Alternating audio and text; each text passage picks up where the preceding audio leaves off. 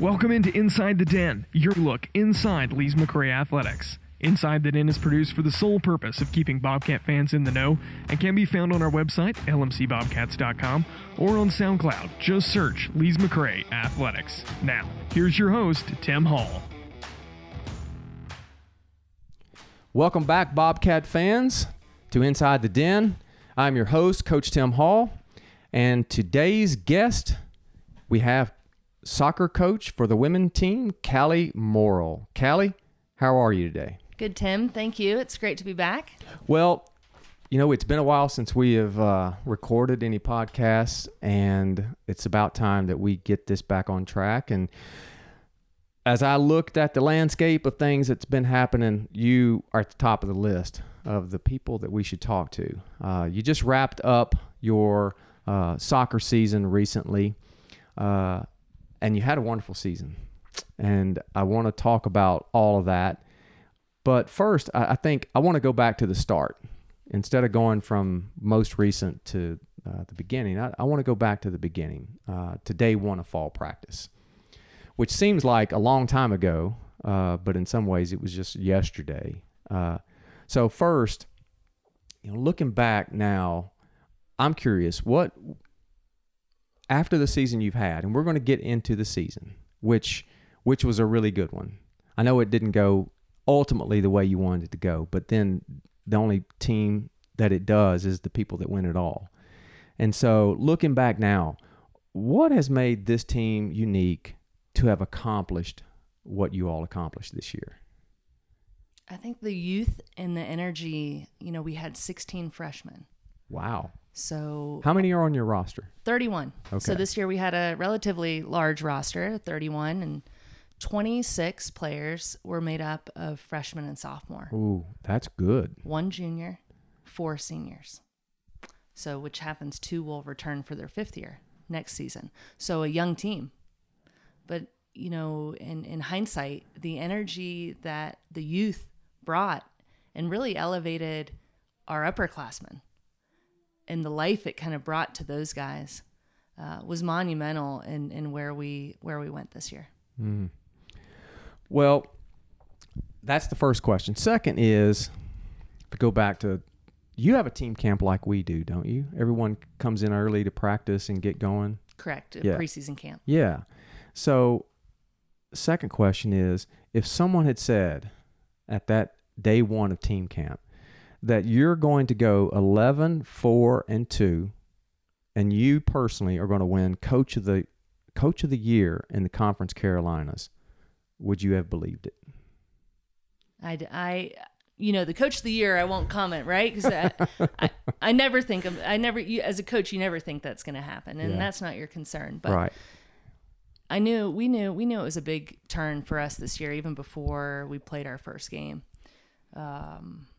So would I believe it? We were slated to finish 7th, which I thought was merited, like warranted and merited. So, but I knew we were much better than a 7th league finish.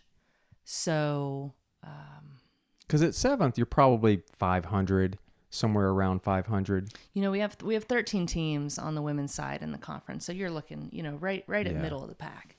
And I thought that was, coming off of our previous 2 seasons, it was pretty respectful of where people would think that we would finish. But, with 16 players coming in and a 10 sophomore that got a modified season, really their freshman year, they hadn't been exposed to a full year.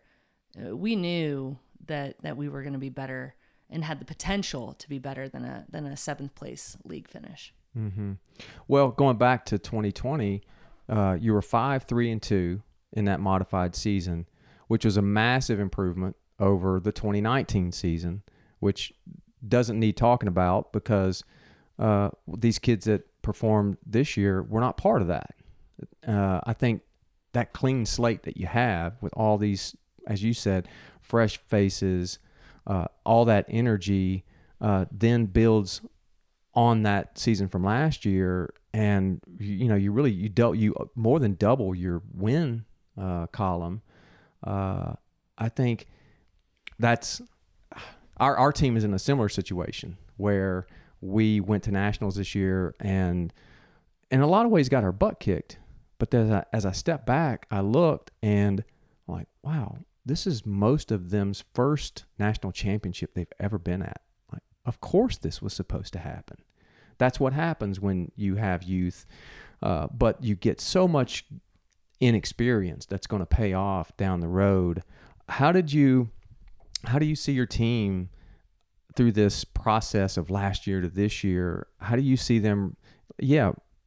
Do you see them getting excited, more motivated, more hungry? How are they utilizing this? You see it as a coach, that development going from one step to the next. But how do you feel like your athletes are responding to that progression themselves? Yeah, absolutely. I mean, I think as of right now, our season has officially, as of today, been over only 7 to 8 days, which has, for us, feels like a month. Mm-hmm.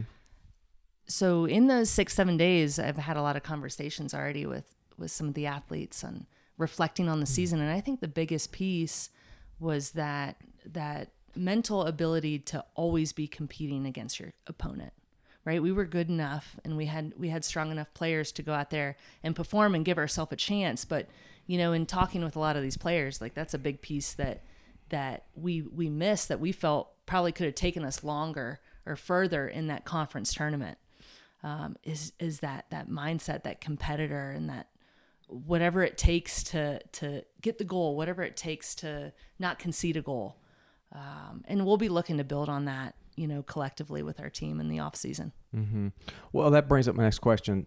Like, what do you feel like are the top 3 reasons for this rise? Like, what I know we said the youth, we said the energy, but there's the doing of it.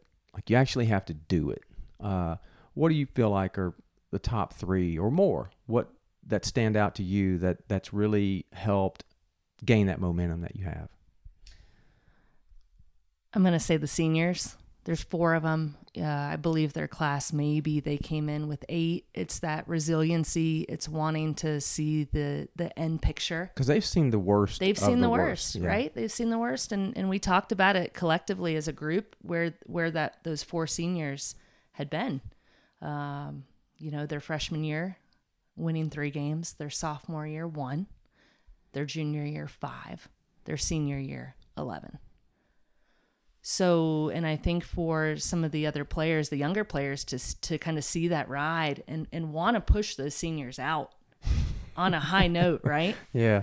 Yep. But just the resiliency shown by especially those four seniors, and what the youth need to do and endure. It's not always going to be a winning season. Hopefully, it is for those guys, the youth, right? But to show it doesn't just happen.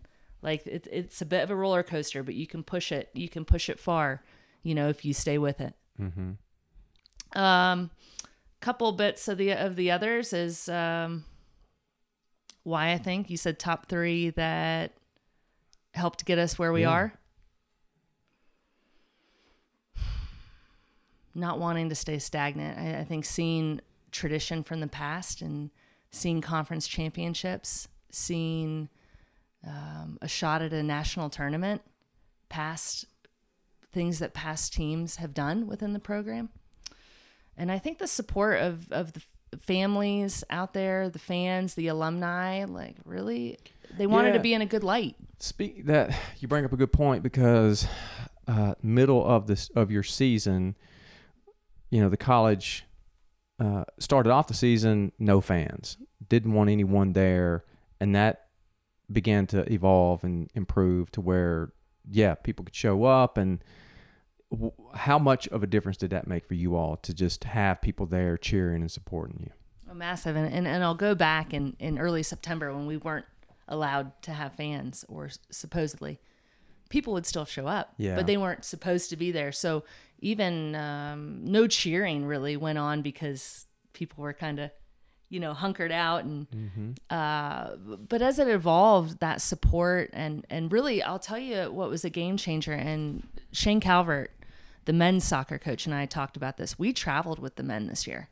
So for away games, you know, we'd take our top 22. On the women's side, men's would do the same, top 22. And the camaraderie, coaching staff support, men's and women's, student athlete support, male athletes, female athletes.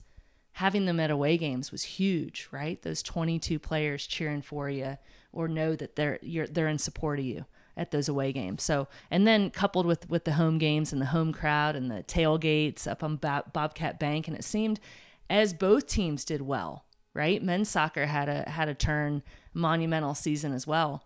More and more fans start showing up, right? More and more tailgates, more and more excitement building around. And I think that's going to be something that, as a coaching staff, we remind our players, right? People are still going to be here. They're not just here when you're riding high and winning, but people want to see you do well, right? Mm-hmm. And they want to see you compete. Mm-hmm. Well, it's like our colleague, Coach Keith Jennings, loves to say, like, winning solves everything. And people want to support winners. Or another way to say that is just teams that are competing to win. And maybe a lot of other people out there think that, well, you're a college athlete, you're a college coach, of course everyone's out there competing to win. And you are, but there's more to it. Like I tell our team all the time that the race is decided before you're on the start line on Saturday, because what you were doing Monday through Friday is going to determine that outcome, not just Monday through Friday, but the previous 3, 4, 5, 6 months. And that it's decided on the start line. And a lot of it is your preparation and your planning, and but you're also your mindset that now we expect to win. We're not here just to play and give it our all, but we're here expecting to win. And when you have a lot more on the line and there's more at stake, I think that's what draws out the best performances. And if you can get a team full of people believing that, like, whew, sky's the limit. Absolutely. And I think that was the piece that we had to become accustomed to this year, because we weren't expected in our mind to win, right? Or as a coach looking at their student athletes, they weren't, you could tell it's like they were going to go out there and give everything they could, but it wasn't. Not until middle to end of the season, they really knew, hey, we're going to win. We can win this game, respecting your opponent, but getting out there and getting the job done. So, but I'd say, like, leading up to the season, you talk about the preparation. I think that's something that set apart some of the players that held significant minutes for us was their fitness level when they came in, right? Preparation over the summer. And those were the players that got opportunities straight off the bat, right? In preseason games and things of that sort. So the preparation was huge. And they, I'd say at least half to 3/4 of our team hit it spot on, or exceeded where we wanted them to be. Yeah, well, your sport is a lot like ours in that your conditioning is a big factor in your performance. And in ours especially, when you're talking about someone's aerobic capacity, their ability to recover, their resistance to fatigue. I like to say to our team all the time, like, everybody is awesome in that first hour. But where are you at 90 minutes in, 2 hours in, 2.5 hours in? Like, who then has that strength to finish things off? And that preparation, even before the first game or race ever happens, is everything. Because you can't, it's not like an exam where you can cram the night before and think, oh, but I'm going to give it my best. Right. Like, well, your best isn't going to be good enough if you didn't prepare. So Absolutely. All right. So with the success, of course, requires a lot of players that they have to step up. And it sounds like you had quite a few that did step up. They have to lead, perform at a high level. What are some of the performances by players on the team on both sides of the ball that stand out to you from this past season? I'd go ahead and start off by saying our back line. We've had an interesting makeup. So there's not been one true goal scorer for our team either. Collectively, it's not just one defender, right? We played a 3-back system this year, which is essentially 3 center backs and a 2 wing back system. So you could look at it as a 3-back or a 5-back, however you play. Our defensively, I felt like we were super strong. That was a big reason that let us stay in games and compete to win games. Our goals on the attacking side of the game were pretty spread. I think our leading goal scorer had 7 goals, a couple people with 5, some with 4, a couple with 2 or 3. So the ability to spread the goals, we could score from a lot of different positions and a lot of different players, which was great because we were able to rotate on minutes wise as well and not max people out at 85, 90 minutes when maybe they were best as a 60 to 75 minute player. I'd say this, Mallory Roughton, our goalkeeper, she transitioned in 2020. She was a field player. So last season, a field player. She ended up playing a game or 2 for us as when our starting goalkeeper went out with a concussion. This year we had 3 goalkeepers on the roster, herself included, because we had a incoming player out with surgery. So we definitely needed 2, right? Mallory stepped up. She earned second team all conference, recognized by the opposing coaches. And had she had all the background of goalkeeping, she didn't have all the training. She didn't have all the hours, in the sessions. But she was a team player and she is a competitor and ruthless. And she held it down back there for us. So that was a great accomplishment to see on an individual but team collective level. Mm-hmm. Well, I tell, and I say this a lot about, I tell our team this, or I tell our team that. One of the things that, if you want to get the most out of yourself or the team, you're either overachieving or underachieving. And you really need a lot of people to overachieve and stretch themselves. And if you can get a lot of players who can and are willing to do that, then someone's going to have some breakthrough performances, game to game, season to season. And I think it's exciting when you can get players who have that ability to overachieve, especially when you change positions like that. It's a very adverse, may not look like an adverse situation, but if you're kind of a fish out of water, I would imagine that's a big transition to make. And so, yeah, I maybe speak about your take, at least as a coach. Mine has always been that you certainly want people to be working hard and reach their potential. And I mean, let's face it, how many of us among us feel like we really truly ever reach our full potential? Right. Yeah. And you're always seeking more. You're always searching for more. I think we've had a couple players this year, Mallory included, that took on a role in a way that overexceeded our, not expectation, but where you thought they would be. Kat Stiles is a freshman. She played as a center back for us this year in the back line. Came in, blew the fitness test out of the water, got a chance in a couple preseason games to start back there, and really never let that role drop. And that opportunity, I mean, she took it and she ran with it. So there were a couple, we probably played, 6 to 7 freshmen on average in a game, which was great.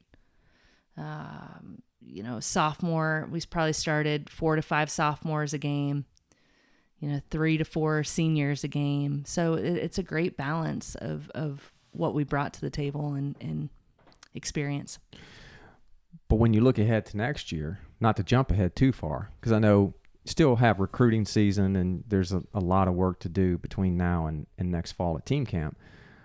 Knowing that you have these young kids on your team this year, especially those freshmen, that's got to give yourself and them confidence that, wow, look at what we did. We didn't do probably, I think, like you said to your point about just being fair about where you're at and your growth and development,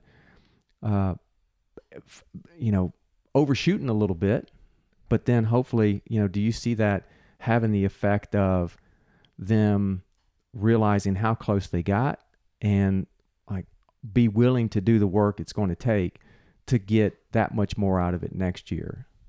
Yeah. And great concept to think about, because that's all we've been talking about the last 7-8 days as a coaching staff, and really comes in end of the season meetings, off season, but it goes back to that mentality I mean, they're good enough to compete and give themselves a chance to win. But when they get that right mentality, that competitor mentality, they're not going to give an option any other way than to win.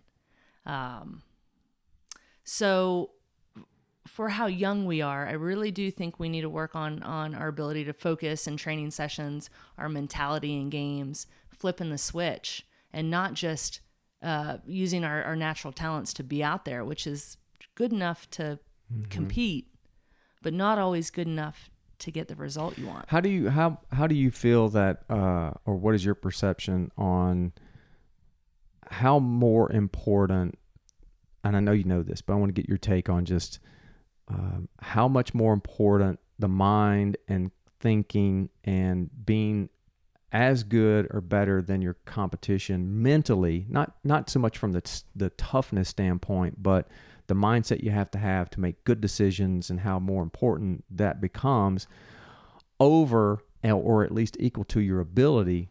Because you might have amazing ability, but if you make poor decisions and you can't execute because of your mindset or your thought patterns, maybe touch on how much more important that becomes the more successful you are in any endeavor, but then also these teams that you see win championships and who win national championships, how big mindset and the mental side of it plays a role. Absolutely. I think it comes as well from what's expected from the coaches, what's expected from your captains, your senior leadership team.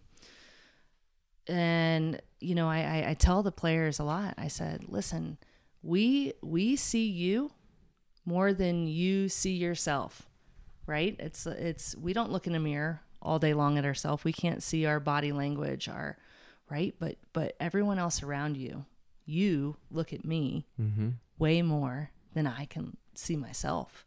And so as a coach, Coach Devin, our assistant coach, and I have talked a lot about this, is really watching players in training, looking at their mindset. Are they focused in training? Because that's going to translate.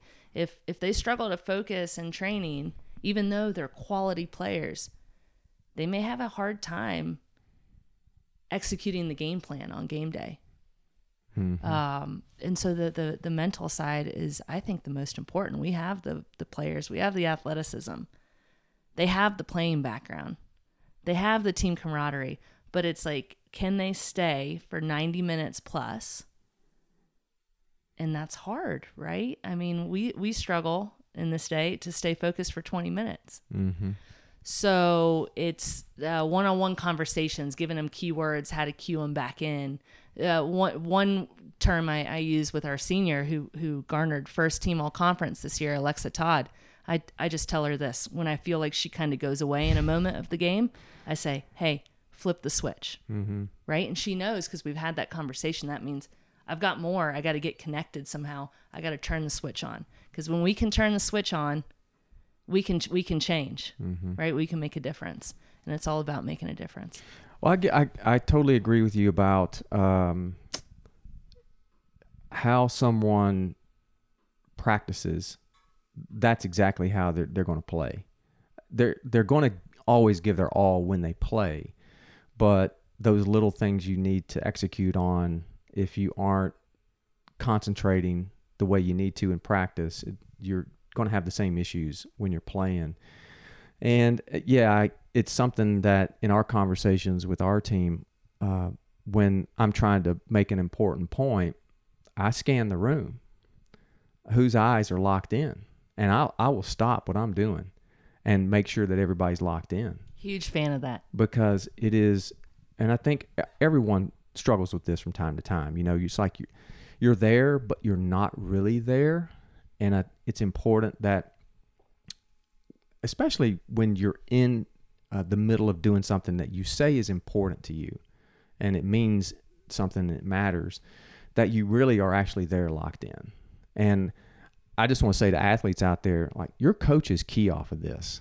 Like, you may think we don't see things, we see everything. We know who is paying attention, we know who is not. And I've gotten in the habit the last few years of not calling people out, but getting their attention. Like, lock in. you have got to get in the habit of locking in. And the people, what I've noticed, and the reason why I have emphasized this a lot here lately, is the people who are the most successful, you don't have to tell them this. They just do it. They do these things that we ask of everyone, whether it's their mindset, that's their work ethic, that's their focus, their determination, their lock in every single day. They're already doing it. You're not really speaking to them. You're trying to help them get that extra 2 to 5% out of themselves. But everyone else, if they could only go back to observing, seeing and listening and locking in how the successful people are doing it and adopt that, emulate that, how much better they would be. So I'm a big fan of that. And it makes for uncomfortable meetings sometimes, because all of a sudden, I think all of us need someone to walk up and just grab us by the shoulders and just shake us, like snap out of it. Snap out of it. And it's the self-reflection piece too, right? And that's something that we try to bring a lot of in the off season. In the season, it's hard because things are moving so quickly. But as a coach too, after every practice, after every game, coaching staff is sitting down, and self-reflection is huge. And that's something that we talk about with our athletes is how often are we reflecting on whether it be our performance, whether it be our own mindset. And once you're able to really dial in and go, where do I stand in this area? Where do I stand in mentality? Where do I stand in selflessness? Until you start asking yourself those questions, you think you're doing the right thing. So those are huge turning points in how far we can go in a season or where we take our team that we'll be focusing on. Mm-hmm. Well, that last game of the year, I know that was a tough one. I'm curious as a coach, and maybe some others would be interested in this. That game went down to the wire. You go into overtime, and you lose 1-0. The game's over. What then was your message to the team? That they've set a standard. That they set a bar of expectations.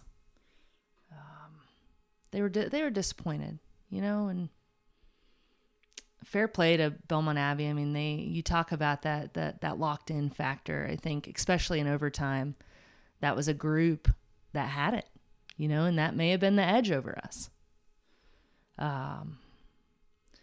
But I think it's like realizing where, at Lees McRae, we can take the program back and the standard we can set for ourselves. So, I didn't say it at the end of the game, but, in hindsight, I'm thinking, where's the fine line of setting the bar and then becoming happy with where you were and complacency? And those will be things that are discussed and spoken about in the off season as well. Because we weren't ready to be done. I know every coach can go back, but on the day, Belmont Abbey had the focus factor, had the it factor to finish the game, and unfortunately, it ended the season for us. Mm-hmm. Well, having been I've thought about this as a coach and as an athlete, because coming from another sport, I've made that last out of the season before, in a situation where you could have had an impact of winning the game and keeping that season going. And I think the thing, hopefully, your team and other teams would take from that experience is that, and I emphasize this with our team a lot, is that do everything you can every day to put yourself in position to win. Like, what happens after that? There's so many variables that go into that final moment of who actually executes and comes out on top. But if you can get in the habit of putting yourself in a position to win, then over time you're going to figure out how to do it. Right. If you have that desire and hunger and are willing to figure it out, go back to the mental side of it. Like the mental side of games at the highest levels are decided equally by that mental factor. And And so I emphasize that a lot with our squad, because it comes down to that many times. You know, we're not being blown out of the water. We're in the gun. We're in the game. We're in the race. We're in the hunt. We're right there.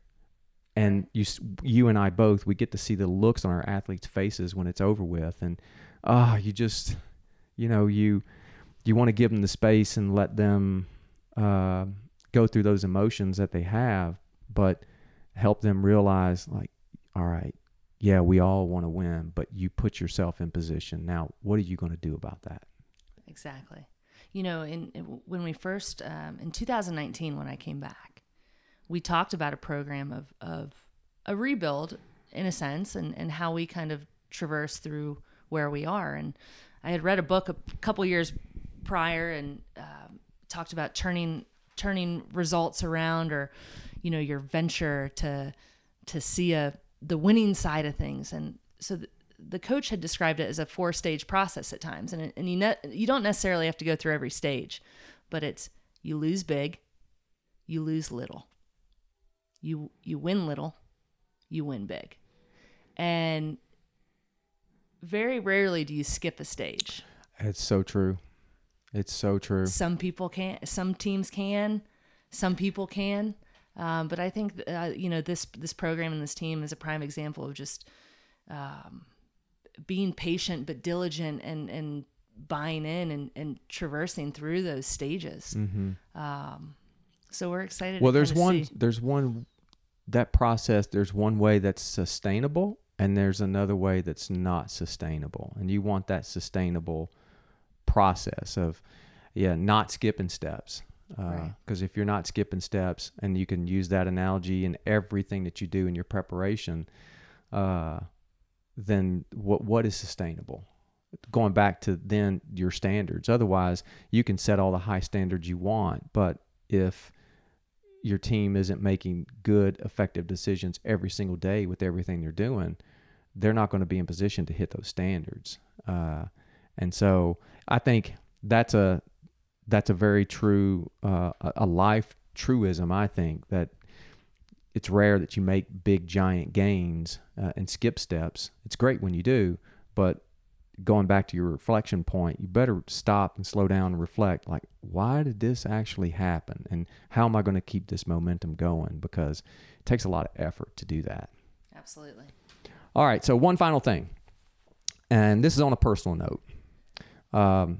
How gratifying is it to be named Coach of the Year? It's an honor. It really is. And you know, it's short-lived, right? It's great for a couple days, and then, and very appreciative that your peers think the same, you know, think that way about you. You know, but in mindset, I go, all right, more so than a Coach of the Year, I look at 6 players that were named all conference. And I sent a text out because we have a group text thread, and the girls were blown up going, Coach, congrats on Coach of the Year. And they were congratulating each other on the 6 girls that made either first, second, or third team. And I said, you know, it's gratifying because none of these would happen without the girl to your left and the girl to your right. And the same thing is for Coach of the Year, you know? So, but I was able to kind of let that ride after 2 to 3 days, and I'm going, okay, how do we get going in the off season? Where are we going next year? But it's a great accomplishment. It's a great acknowledgement, I should say. Well, congratulations to you, because I know what it takes and how much effort you have to put into being able to put yourself in position where people are thinking about you that way. Like, it just doesn't just happen. And to your point, no one does anything alone. You know, it takes other people to help you to get there, your teammates, your fellow coaches, and on and on. And it sounds like with what you're talking about with your team and how you all communicate reminds me of this saying that I heard someone say once, and that is, success unshared is failure. And that's always stuck with me. And I never looked at it that way. I don't enjoy, that's why I didn't play tennis or, you know, some of these, or golf or some individual sports, because it just isn't as fun when you're accomplishing things with a group of people and you help them and they helped you. Absolutely. And I, on a personal level and professional level, and I told the group this year, my dad came up, watched about 3 games, and he said, "This is the happiest I've ever seen you." And we've won games. It's not about winning. It's about the group of people around you. And, I think I started coaching in 2007. So that's 14 years now. It's just, it's the people that make it. So hopefully, right, we return all but 2 players.